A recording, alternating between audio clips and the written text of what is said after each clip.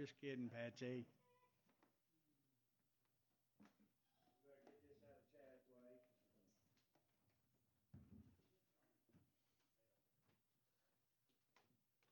right, Brother Chad, you get ready to come. I've gotten to know Chad over the years, and of course he pastors one of my favorite churches in Avery County, Chestnut Dale. Love the good folk over there, and so I'm glad they're joining us today. But Brother Chad, you come and you can tell folks a little bit more about yourself, just so they'll know, or you can get to preaching God's word, which is why you come here for. So make it more about Him and less about us, right? But I know many times we'd like to know. So I know he's from Watauga County. We're in Vilas area. I still don't know where that's at. And your daughter used to live there. Oh, that's where that's at. I didn't connect. That's where you're from, Ben? Okay, now I connected now. I didn't know that's called Vilas. I thought that was something else. He lives on the same road she lived on. Oh, he does. We were neighbors. Yeah. Wasn't you the landlord? No. No, you the landlord. Okay, never mind. Sorry. Now I'm all thrown off. Okay, so Chad, you come and preach, brother. So I'm a whole lot more familiar with Violence now. So you come on, and like I said earlier, I know he's an EMT, been in first responder stuff for a long time, and I certainly appreciate that about him. And you work for what travel agency? Wilcox Travel. Wilcox Travel. So if you want to make a plug there, go ahead. But you preach the word, brother. All right. End it the way the Lord says so. We drove by the house how many times? Well, Never knew he was there. apparently. Never knew that. I broke rocks. I'd flatten your tires. Throw nails out in the road, wouldn't you? Well, if you remember that driveway, it's pretty rough anyway. He's right. I'm from Vilas, born and raised there. Don't know anything else but Vilas. And my wife, her family, Becky's here. Her family's from over in Lansing. The Kleins, if you know if you remember George Klein, that's my daddy-in-law. So I heard the O's. So that's my family over this way. So that's the only claim I have to Ash is through the wife. And I don't know that I've ever preached in Ash. I've been everywhere else because I know Friendship is considered Watauga. I think it's my first time over this way. So I appreciate Brother Wade calling. And again, I'm pastor over at Chestnut Dale Baptist, which is the best way for me to tell you how to get there is if you'll go into Avery County and you get lost, you'll pull in my parking lot. Because it is so far back in there. But the sad part about it is in a 2-mile stretch, there's about 8 churches. So if you don't like us, you can just move on to the next one. And there's a lot of us up there, but I tell you what, it's a godly county over there. I enjoy Avery County and the way they stand, what they stand for, and my church as well. Chestnut Dale is. I can't ask for a better church. I mean, they are a godly bunch, and I appreciate the way that they worship and the way they support each other. As Brother Wade said, I think we're a lot alike. Me and him was talking. We was eating. What's the name of that little Mexican place we was eating at? Mexican restaurant. Mexican restaurant. It's not Roses. If I knew it, I could. I call that the Hardee's Mexican restaurant. Back home, the other one is the Walmart Mexican restaurant. Okay, we was at the Roses Mexican restaurant, the Hardee's, and the more we talked, the more we realized how much we were a lot alike in the way that we started out in the ministry, started out in the fire and EMS service, and I'm on my 23rd year in it right now. And where Beth is, me and Beth taught a couple EMT classes, EMR and EMT classes together, and so I've gotten out of the instructor side of it because I want to focus on God, and that does take away from the spiritual side sometimes. It can get overwhelming, so I focused on pastoring and less of teaching. But I still enjoy it. Been in it for a while. I could go anytime. I got my retirement in. I can go anytime. I just don't want to go yet. Things are going to change, I guess, around October. My wife is due in October, so we got a 15-year-old, almost 10-year-old, and then we'll have a newborn in October. So we're going to have a big gap in between them, but looking forward to that. Babysitters. We got built-in babysitters. That's right. Yeah, got a couple little extra mamas there. This morning we're going to actually split up the Beatitudes, and I hope this thing is on. Can you hear me? Because I'll run laps around this thing. I don't stand in one spot. But we're going to be looking at the Beatitudes. We're actually going to split it in half. We're going to look at the first 4 and then the last 4 tonight. So come back, because you don't want to miss the last 4. It gets pretty good. And I want to say, if you hurry up and learn how to play that piano, you'll make a heck of a piano. Just keep practicing, okay? Keep practicing. But I got something I want to read real quick. I think he was a pastor. His name is James Fisher. And he said this. He said, if you were to take the sum total of all the authoritative articles ever written by the most qualified of psychologists and psychiatric professionals on the subject of mental hygiene, if you were to combine them, refine them, and cleave out the excess verbiage, if you were to take the whole of the meat and none of the parsley, and if you were to have these unadulterated bits of pure scientific knowledge concisely expressed by the most capable of living poets, you would have an awkward and incomplete summation of the Sermon on the Mount. And I know that's a lot of big words right there, and that's not how I preach. I don't use big words. I use little words. And I got to reading this, and he's right. You can take all of these smart people in the world, and you can have them put all these big words together, and you can have them try to explain the Beatitudes the best that they can, but they cannot sum up what God has written. They cannot sum up, and they cannot put the power behind the Word of God the way that Jesus himself did. When we read this here in a moment, we're going to be reading some stuff in red, and this is going to be Jesus speaking right here. And we're going to look at the Beatitudes. I love the Beatitudes. And it's something for us. You know, if you go back to the Old Testament and look, they had the 10 Commandments that they followed. And even up through the New Testament, they followed part of them. But if you look at the Old Testament, you got the 10 Commandments. If you look at the New Testament, we have the Beatitudes. That's something that we are to follow as Christians. We are to follow the words of Jesus. We are to follow what he has stood up on that mountaintop and he spoke to the disciples and those that were around him. J.B. Phillips said this, and this is what people think. And he's right when he said this. This is what people think when they hear about the Beatitudes. Listen to this. He says, happy are the pushers, for they get on in the world. Happy are the hard-boiled, for they never let life hurt them. Happy are they who complain, for they get their own way in the end. Happy are the carefree, for they never worry over their sins. Happy are the slave drivers, for they get results. Happy are the knowledgeable of the world, for they know their way around. Happy are the troublemakers, for they have to take notice of them. That's the way we look at the Beatitudes. And again, Beatitudes, that means happy. When he starts out and says blessed, he's talking about happy. Be happy. Jesus is plain out telling us to be happy. How many miserable Christians have you ever met? You don't. You don't meet a miserable Christian. You meet happy Christians. We got something to look forward to as Christians. We have heaven as our home. We have the Holy Spirit inside of our hearts. So we have something that the non-believers don't have. Why would we not be happy? Now, are we going to run into some hard times in life? Absolutely. I promise you that. I've never seen in my life a Christian that says that life is going to be all biscuits and gravy. All right. Well, as a Christian, we're going to endure a lot of stuff. As Christians, the devil's going to hang around on our back a lot more than the non-believers are. But we can still be happy because we have help. We got the Holy Spirit. We've got Jesus. We got something in our heart that others don't have. So why wouldn't you smile? Whenever you go through hard times in life, when you go through the loss of a loved one, when you go through the loss of a job, when you start losing income, when things start looking bleak for you, we can still just step back and smile.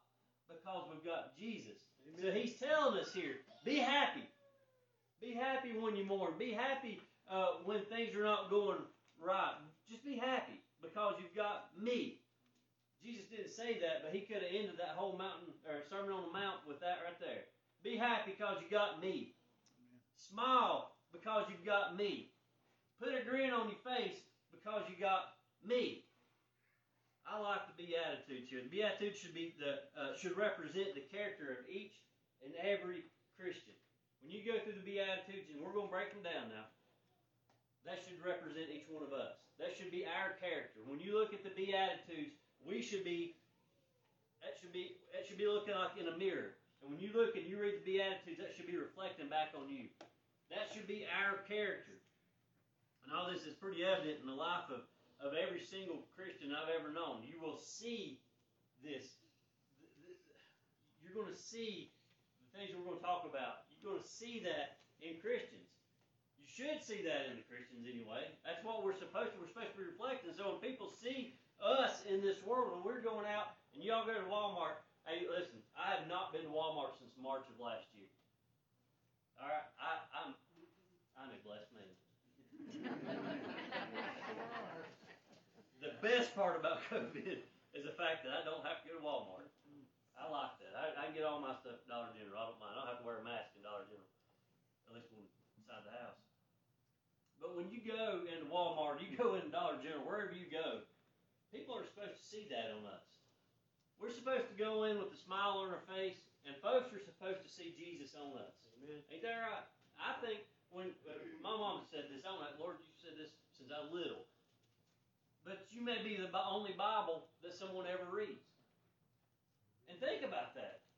So when you walk into Dollar General and you got a big smile on your face, and they're going to look at you and say, there's something kind of queer about him, something kind of odd about him.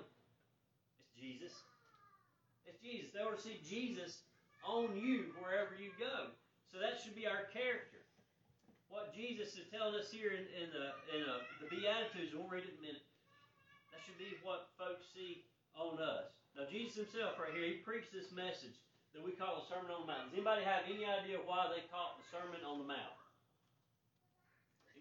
Anybody? It's short and dark. Come on. He preached it on the mountain. I thought y'all probably thought it would be something amazing, didn't you? Yeah, he preached on the mountain. I was over in Israel last year, and we actually went where they say that the Sermon on the Mount took place.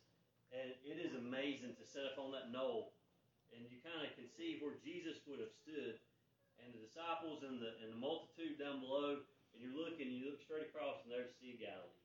And I can just imagine what it sounded like and what they felt, because Jesus is a smart man. He set this thing up so that when he spoke, everyone could hear. Now, I feel like they probably felt it in their heart, but also the way that thing was built, the way that the knoll was, and the way that the mountain was laid out, it carried his voice. And man, I tell you what, I was sitting up there and I was looking over that, and I thought about these Beatitudes. I actually sat there on the bus and read the Beatitudes just because that's where we were at. And in my mind, I could just hear Jesus preaching this. And in my heart, I could just see the amazement coming from the disciples and the multitude as they were there listening to him. And what they could have felt or should have felt, or what they did feel, it just absolutely moved me. But because of where he preached and what he preached on, we tend to look over a certain aspect of this sermon. What we see when we read the Sermon on the Mount, we read the Beatitudes, is we just think about the multitude. We think about the folks that were there, that were listening. We think about those that were sitting on the ground. Because when Jesus preached this, believe it or not, he sat down when he preached this. That's Jewish tradition. It's to sit down and teach. And that's what he was doing. And he was teaching or preaching. I'll call it preaching. It's Sermon on the Mount, so he wasn't teaching on the Mount. He's preaching on the Mount. But he sat when he done this. And that was just Jewish tradition. He sat. And they listened. But here's the thing that we tend to overlook when it comes to this right here. The target audience. Who was his target audience? Was it the multitude that was there? It was the disciples. He was preaching and teaching the disciples, and there just happened to be other people there. There just happened to be a multitude. We don't know how many was there. There just happened to be a multitude there behind him. So here he is giving lessons to the disciples, and everybody got to hear it. Thank God they got to hear it, because that word just went a little bit further and a little bit further. So as he's preaching and teaching to the disciples, he's making other disciples right behind him. And those disciples started making other disciples. And then other disciples made other disciples. And look, here we are in 2021, and you're a disciple from what came from the Sermon on the Mount. Believe it or not. It just keeps trickling down. And when you guys leave here, you're going to go make disciples. And those disciples that you make, they're going to go make some disciples. And we're going to keep making disciples till the Lord comes and gets us, or we go on by the grave. We're going to keep making disciples. And so we got to remember that he was teaching the disciples, and everybody else heard it, which is a good thing. That's a great thing. If you got your Bibles open to Matthew 5, stand with me just a moment. Yes, I'm one of those. Stand with me, Matthew 5:1.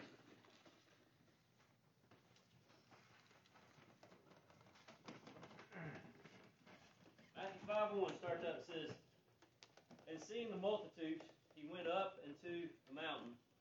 When he was set, his disciples came unto him. And he opened his mouth and taught them, saying, Blessed are the poor in spirit, for theirs is the kingdom of heaven.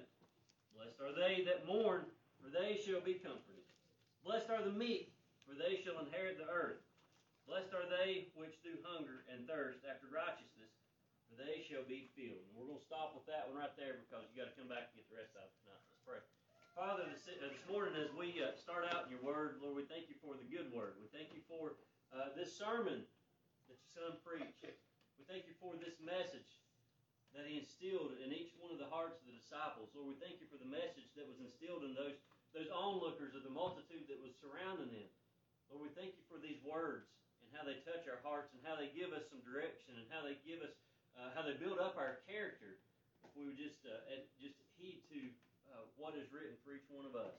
And Father, today as we go into this revival service, I pray, Lord, that you would just bless the hearts of those that are here. I pray, Lord, that you would just touch the hearts of those that are here. Lord, I pray that you would prick the hearts through the Holy Spirit of those that are listening, those that are watching, those that are here inside this congregation. I pray, Lord, that you would just have your will and way in this service. Father, this morning we just pray for liberty.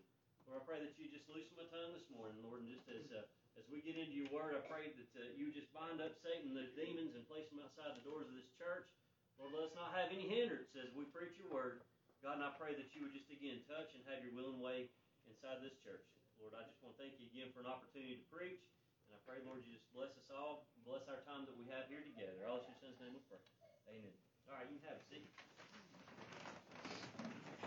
So the first four are going to be dealing with our relationship with God and what it means to be a Christian and some of the needs that we have. That's a lot to pack into just four. But there's a lot here that we need to be picking apart in the Beatitudes. And the first thing we're going to look at this morning, blessed are the poor. Verse 3 again says, Blessed are the poor in spirit, for theirs is the kingdom of heaven. Now this refers to being poor in spirit, not broke as a convict. Right? He's not talking about your wallet. He's talking about poor in spirit right here. Poor in spirit means to be poor in the sight of God. In other words, you are spiritually bankrupt. All right, not your pocketbook, but you're spiritually bankrupt. And he's trying to explain to us how we can be spiritually bankrupt. Now I want to go into another little bit of scripture here to make a good point. Over in Luke 18, if you want to go there, Luke 18:9, the Bible says, and he spake this parable unto certain which trusted in themselves that they were righteous and despised others. Two men went up into the temple to pray, the one a Pharisee and the other a publican. The Pharisee stood and prayed thus with himself, God, I thank thee that I am not as other men are, extortioners and unjust, adulterers, or even as this publican. I fast twice in the week. I give tithes of all that I possess. And the publican, standing afar off, would not lift up so much as his eyes unto heaven, but smote upon his breast, saying, God, be merciful to me, a sinner. I tell you, this man went down to his house justified rather than the other. For every one that exalteth himself shall be abased, and he that humbleth himself shall be exalted. Now this parable of the tax collector and the Pharisee praying in the temple, that's something that we can actually see that right now in 2021. We can see this in the current state of this world that we live in. We can actually see this in some of the churches that are worshiping right now. We see the same parable of the Pharisee and the tax collector, and it's sickening.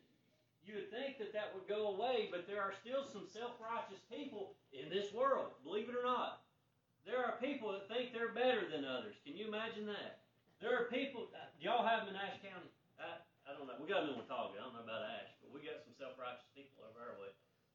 We got to get away from that. We can't be like the Pharisee. There ain't no room in a church for a Pharisee. We'll make room for a Pharisee in church, you come to hear Jesus. But there's no room for that type of attitude that they bring with them. We can't be like that Pharisee. The tax collector came to the realization that without God, his life would never amount to anything. Folks, if I can't tell you anything else this morning, I'm going to tell you this. Your life ain't never going to amount to squat without Jesus. Your life ain't going to mean nothing in this world without Jesus. Your life will never mean anything, period, without Jesus. If you don't have that relationship with Jesus Christ, you ain't got nothing. Number one, you ain't got a home. You might have a home here, but you ain't got a home up there. I know I tell my church, I've got a little one-room shack out back behind somebody else's mansion when I get to heaven. I don't want a mansion. I'll be happy with a little log cabin. Give me just a little one-room shed somewhere. I'll be just as happy, but I'm going to be in heaven one way or the other. Without Jesus, you ain't got nothing. Tax collector figured that out pretty quick.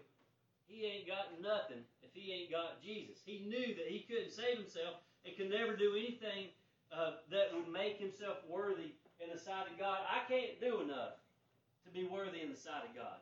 I cannot do enough in this world. I can't preach enough. You can't play enough. Y'all can't sing enough. Brother Wade can't do whatever Wade does. He can't do that enough. I ain't figured it out yet. Still, you can't start IVs enough, does it? None of us can do enough in this world to get into heaven. It is not about works. Will never be about works. It is works after salvation that we have to look at. When we're saved, we're going to get a drive in us. We're going to get the Holy Spirit. It's going to get up in us, and it's going to make us want to do more. With the Holy Spirit, we're going to want to go out and sing more, or play more, or preach more. We're going to want to get out and do it. We're going to have, like I said, a drive behind us to do just that. But we ain't good enough in ourselves. When we get the Holy Spirit, when we get saved, when we get that salvation, when we get that unction behind us through the Holy Spirit, then we're going to want to go out. You're not going to want to stay inside these four walls. You're going to want to go out and up and down the roads, and you're going to go into all these other places, and you want to tell people about Jesus, and you want to hear somebody's testimony. You're going to want to give your testimony. Everybody's got a testimony if you're saved, and you're going to want to share it. You're going to want to share that. Tell people how you got saved. And you might have a story behind that. You might have a history. You might have a bad history. But Jesus saved you. And then you get to tell about that. There's one thing today that will keep people from having a real, true relationship with Jesus, though. There's one thing. Anybody want to take a wild guess what it might be? It's a dirty little word. It's called pride. Pride. There's a lot of people in this world, that will not come to the knowing grace and knowing salvation of Jesus Christ because of pride. I'm too bad. I've done too much wrong. I can't be saved. They've got a pride in them. My family didn't grow up in church. I don't want to be the black sheep to come to church and know Jesus. They got pride in them. Let me tell you what my pastor says. If y'all know Ray Green much, the old saying is swallow your pride. Preacher Ray says, don't swallow your pride. He said, spit that mess out. It takes your body. I agree 100%. You spit your pride out. Come to know Jesus. Come to accept Jesus.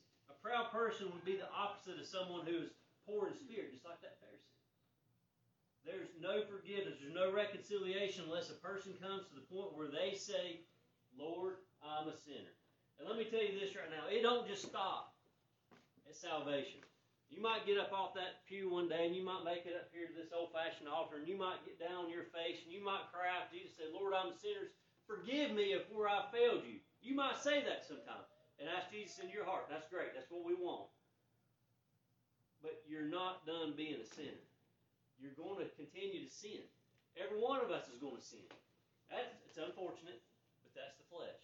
We're going to keep sinning. So once you get saved, don't just stop saying, Lord, forgive me, I'm a sinner. You got to keep asking the Lord, Lord, just forgive me. I failed you. Lord, I'm still sinning. I'm still dabbling in this sin life. I'm still doing what I'm not supposed to do. I'm doing things to hurt your feelings. Lord, please forgive me. And he said, I'll forgive you. I'll forgive you. He's faithful and just to do that. Great blessings are found when people humble themselves before God. If you will humble yourself before God, brace yourself. Watch out for the blessings. But you got to humble yourself before God. Congregations, churches have got to humble themselves before God. great blessings will come to the church if the congregation would humble themselves and come to God. Second Chronicles 7:14 says, my people which are called by my name shall humble themselves and pray and seek my face and turn from their wicked ways. Then will I hear from heaven and will forgive their sin and will heal their land. I believe we live in a nation right now that needs to be humbling themselves. I believe we live in a state, in a county, in a community right now that needs to humble themselves. I'm not here for politics, but I'm going to be really blunt with you. Our nation is falling apart. Our nation is going to have to humble themselves and turn back to God. If we don't turn back to God, folks, it's up to the church. The church is the reason there's so much mess going on right now in our communities. Why do you think that? Well, that's oxymoron to put gay marriage in the same sentence, but that's what it is. Why do you think gay marriage was passed in the state of North Carolina? Because the church didn't stand up. If the church would have took a stand on the Word of God, that mess would have never passed. But we're cowards. We cowered out. We lost our backbone. We didn't take a stand. But it wasn't just the preachers. It's the churches. We did not take a stand. If the church don't take a stand, we're going to lose this thing. We're going to be underground. We're going to be like China. We're going to be hiding in the basements and trying to preach and pray that we don't get killed. They're going to take our Bibles. They're going to take our churches. They're going to burn our churches. They're going to tear it down if we don't take a stand. Take a stand on the Word of God. Humble yourselves as a church. Humble yourselves as a Christian. Cry out to God and ask Him to forgive us. Hey, you know what? When you're praying next time, ask God to forgive this nation. Ask God to forgive this state. Ask God to forgive this county. Ask God to forgive this community. Ask God to forgive this church. Ask God to forgive your pastor. Ask God to forgive your deacons. Ask God to forgive your Sunday school teachers. Next time you pray, humble yourself and ask God for forgiveness, not just of yourself, but as many people as would cross your mind. Ask God to forgive them. Because sometimes we forget to do that. Sometimes we forget it. That's Bible truth right there. We got to be sorry. We got to be sorry for what we've done. I mean, sorry. I know with the girls and some of the kids I've had to deal with in the Bible clubs, say you're sorry. Ain't that what we say? They've hurt somebody, they've smacked somebody, or they've took their pencil or something like that, and you look at them, tell them you're sorry. Say you're sorry. I'm sorry. Did you really mean that? No. That's how we are as Christians. Lord, I'm sorry. Did you mean it? No, you didn't. Humble yourself, and when you say I'm sorry, you mean I'm sorry, Lord. I've hurt your feelings. Lord, I've went against you completely. Lord, I'm sorry. Forgive me. Father, forgive me. Number 2, blessed are they that mourn. That's verse 4. Let's look back over at it. Get over to it. Blessed are they that mourn, for they shall be comforted. I like that. That's not what you think. There's a lot of debate over what Jesus means on this one. It doesn't refer to somebody that cries a lot. There's just people that mourn. We do that. We mourn. We cry a lot at the loss of someone. We do that. But that's not where this is going. We know that God can and He will comfort the brokenhearted. And I'm glad He does. I'm so thankful. I can't imagine going through certain things in my life without a God that didn't comfort me. Without a God that didn't give me support. Without a God that didn't reassure me. Without a God that didn't touch my heart and lead me through the valley of the shadow of death. I'm thankful I've got a God. I serve a God that can get me through the times of sorrow that we go through. But that's not what this is talking about right here. It refers to being broken because of the sin that's committed towards God. We sin against God. That hurts, don't it? You think my heavenly Father, my God, I'd never want to hurt His feelings. You kids, when you get older, you realize this. One of the hardest things in the world is to come to the realization that you may have disappointed or hurt your parents' feelings. Well, our Heavenly Father is the same way. We don't want to hurt His feelings. I don't want to make Him unhappy. I don't want to disappoint Him. That's the last thing I ever want to do is disappoint my God or my parents. But we do that. There's things in this life that we do that we disappoint God over. And the best example of being broken and asking for forgiveness in the Bible probably is David over in Psalms 51. He was He knew what he done. He knew he's an adulterer. He knew that he was a murderer. He knew it. And he was a broken man. We need to be that broken. When we come to God, we don't just need to plop down on the bed one night and say, Lord, I messed up again today. Just if you will forgive me. We got to be broken when we come to Him. I mean, get down on your face and cry out to God and say, Lord, I have messed up.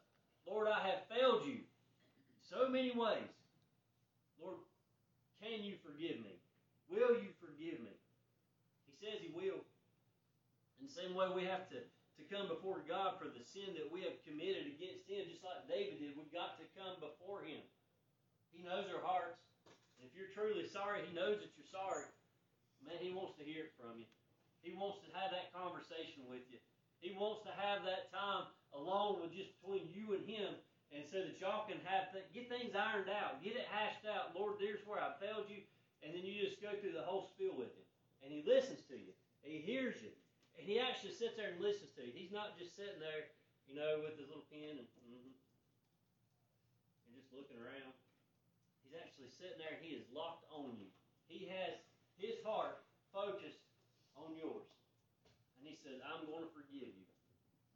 Thank you for this time. Thank you for allowing me this opportunity to be with you. We can't take this for granted. That's one of the things about being a Christian that I think we do, is we take His forgiveness for granted. I really do. I feel like that. We know that He's going to forgive us. We know. And it's Bible here. It's over in 1 John 1:9. He says, if we confess our sins, He is faithful and just to forgive us our sins and to cleanse us from all unrighteousness. We know that. We learned that growing up. That's just Bible truth right there. But I think we take it for granted because we know He's going to do it. So we just assume that He's going to do it. And so I'll just say, Lord, I messed up. Please forgive me. And we're going to go on. He says, I'll forgive you. But we're not mournful when we do it. We're not broken when we come to Him. We don't need to be approaching God nonchalantly. All right, we can't go knowing that He will forgive us. We just can't approach Him like that. We need to approach Him, yes, knowing that He will forgive us, but we got to approach Him broken when we go to Him. Broken-hearted, mournful, sorry that we did what we did. I mean, truly sorry that we failed Him and that we sinned against Him. Folks, sin, it despises God. Sin, that's a no-no. And that's one of the things about heaven I so look forward to, is the fact that there is no sin there. Whatever ailments we might have here on this earth, whatever sin problems we might have, whatever secret sins you might have in this life that nobody knows about, when we get to heaven, it's not there. We don't have to deal with it. We're not even going to know about it. We're not going to know sin in heaven. I love that. There is no sin, and we won't know sin there. I love that. There's no sin there. God despises it. So when we sin against Him, He don't like that. But when we come to Him broken and on our face and crying out to Him mournful, yeah, He's going to forgive you for that. He likes that. He likes it when you come to Him like that. Thirdly, blessed are the meek. Verse 5 says, blessed are the meek, for they shall inherit the earth. The definition of meek is not someone who is weak. And we don't use the word meek very often in nowadays, in modern times. Mainly because people assume that meek means weak. That's the furthest thing from the truth. Meekness can't be identified as weakness. Maybe the better definition of meek is a person, this is one I got, it says a meek person is someone who understands who and what they are in relation to other people. A meek person is someone who has a true healthy estimate of themselves. They know who they are. Being a meek person knows who they know who they are and what they are. Someone who sees himself as a human being with no claims to status or power or strength or anything like that. They're not a Pharisee. How's that? A meek person ain't a Pharisee. Because they're pretty arrogant people. They understand who they are and they're able to treat people gentle and kind. Now what did that Pharisee do? He was bashing the tax collector, wasn't he? That's not the type of person that a Christian should be. A Christian should not be one that would be bashing someone else for the way they are, or for the way that they think, or for the way that they do things. That's not Christ-like. So we've got to get away from that. So a meek person is not going to be like the Pharisee. They're going to be gentle. They're going to be kind. That's what he wants. That's who Jesus was. Jesus was a meek man. And so in your mind, if you think about who Jesus was, and just stop for a second and just picture what you think Jesus looks like in your mind. We've all seen the pictures. We see them in our Bibles, some of the Bibles. We see them in some of the churches. And we see Jesus, this good-looking man, and he's kind of staring up into heaven. And sometimes you see a dove. Sometimes you'll see him over there petting a lamb. Sometimes you'll see him squatted down there with the youngins. That's who we see Jesus as a meek person. Matthew 7:12 says, "Therefore all things whatsoever ye do that men should do to you, do ye even so to them, for this is the law and the prophets." That was Jesus. And listen, it says, "All things whatsoever ye do that men should do to you, do ye even so to them." He's telling us what we should be doing. That's the golden rule. Do unto others as you do unto them. That's what Jesus is telling us to do. Do unto others. Jesus was a meek person. Matthew 11:29 says, this is Jesus, says, "Take my yoke upon you and learn from me," or learn of me, "for I am meek and lowly in heart, and ye shall find rest unto your souls." Jesus himself was telling us that he's a meek man. But here's the thing about him. He may have been gentle. All right, he may have been kind and compassionate, the way that we are to be as Christians. That's who Jesus is. I'm not going to do past tense. That's who he is. But when duty called, he stood for what he believed in. When duty called, he stood on his convictions. He knew what was right. Peter said it best. He said, "For Christ also hath once suffered for sins, the just for the unjust, that he might bring us to God, being put to death in the flesh, but quickened by the Spirit." He may have looked meek, not weak. He may have looked kind and gentle and loving, and he is. But when it was time to take a stand, he took a stand. That's the image of the church, folks. That is who a Christian should be. We need to be kind and gentle. We need to be meek like Jesus. But folks, when it comes time to take a stand on the Word of God, we take a stand on the Word of God. You take it and you run with it. That's our sword. This is our battlefield. We're going to go to war with a lot of people. We're going to go to war with the devil quite often right now. But we are to take that sword and we are to go into battle and we are to stand on our convictions. We're supposed to have biblical morals. They're about out the window anymore too. But we got to be convicted. When things are going south in this world, we need to be convicted by the Holy Spirit and know what is right, what is wrong, and then we got to fight. We got to battle. We got to battle hard with the Word of God. Be that meek person. Be kind and gentle, but we're going to have to take a stand. What characterizes a meek person like us as Jesus' disciples should be? Well, here's a couple things, and we'll move on. A meek person is controlled, not undisciplined. A meek person is humble, not prideful. That hurts. A meek person is gentle, not easily provoked. A meek person is forgiving, not revengeful. A meek person is a quiet person who lives a quiet life. Now Titus 3:2 says, "To speak evil of no man, to be no brawlers, but gentle, showing all meekness unto all men." That's something to live by right there. That's some good advice. That's sound advice right there for every one of us. I'm going to read it again. It says, "To speak evil of no man, to be no brawler, but gentle, showing all meekness unto all men." That's a challenge, ain't it? That is a challenge to each one of us as Christians. That's a challenge to the church. Be meek. Be meek. I'm going to read it again. I like it. To speak no evil.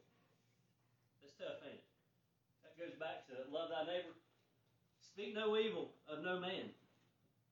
To be no brawlers. To be but gentle, showing all weakness unto all men. You might want to highlight that one. That's something to live by right there. Number 4, and the last one. Blessed are they which do hunger and thirst after righteousness, for they shall be filled. That's verse 6. Now, if there are ever two words that we use lightly, it's these two right here: thirst and hunger. Thirst and hunger. We've all been thirsty before, ain't we? A little parched here and there. Brother Wade asked me a while ago if I needed some water before preaching. He said, "Do you use water before preaching?" No, I don't. I'll be parched afterwards, but I don't. Because I just start spitting everywhere and it gets nasty. It gets all over my Bible. It's just not fun. Might short my tablet out. Have y'all ever been so thirsty that you thought you was going to die? Or so hungry that you thought you would die? There probably ain't many in this church, if any, that's been so thirsty or so hungry that they didn't think they'd make it. I'm not saying that around 10 o'clock after, between breakfast and lunch, that's not the hungry part. I'm saying you hadn't ate in 2 or 3 weeks. Maybe you've had just a little bit of water in that time period. Not many of us at all.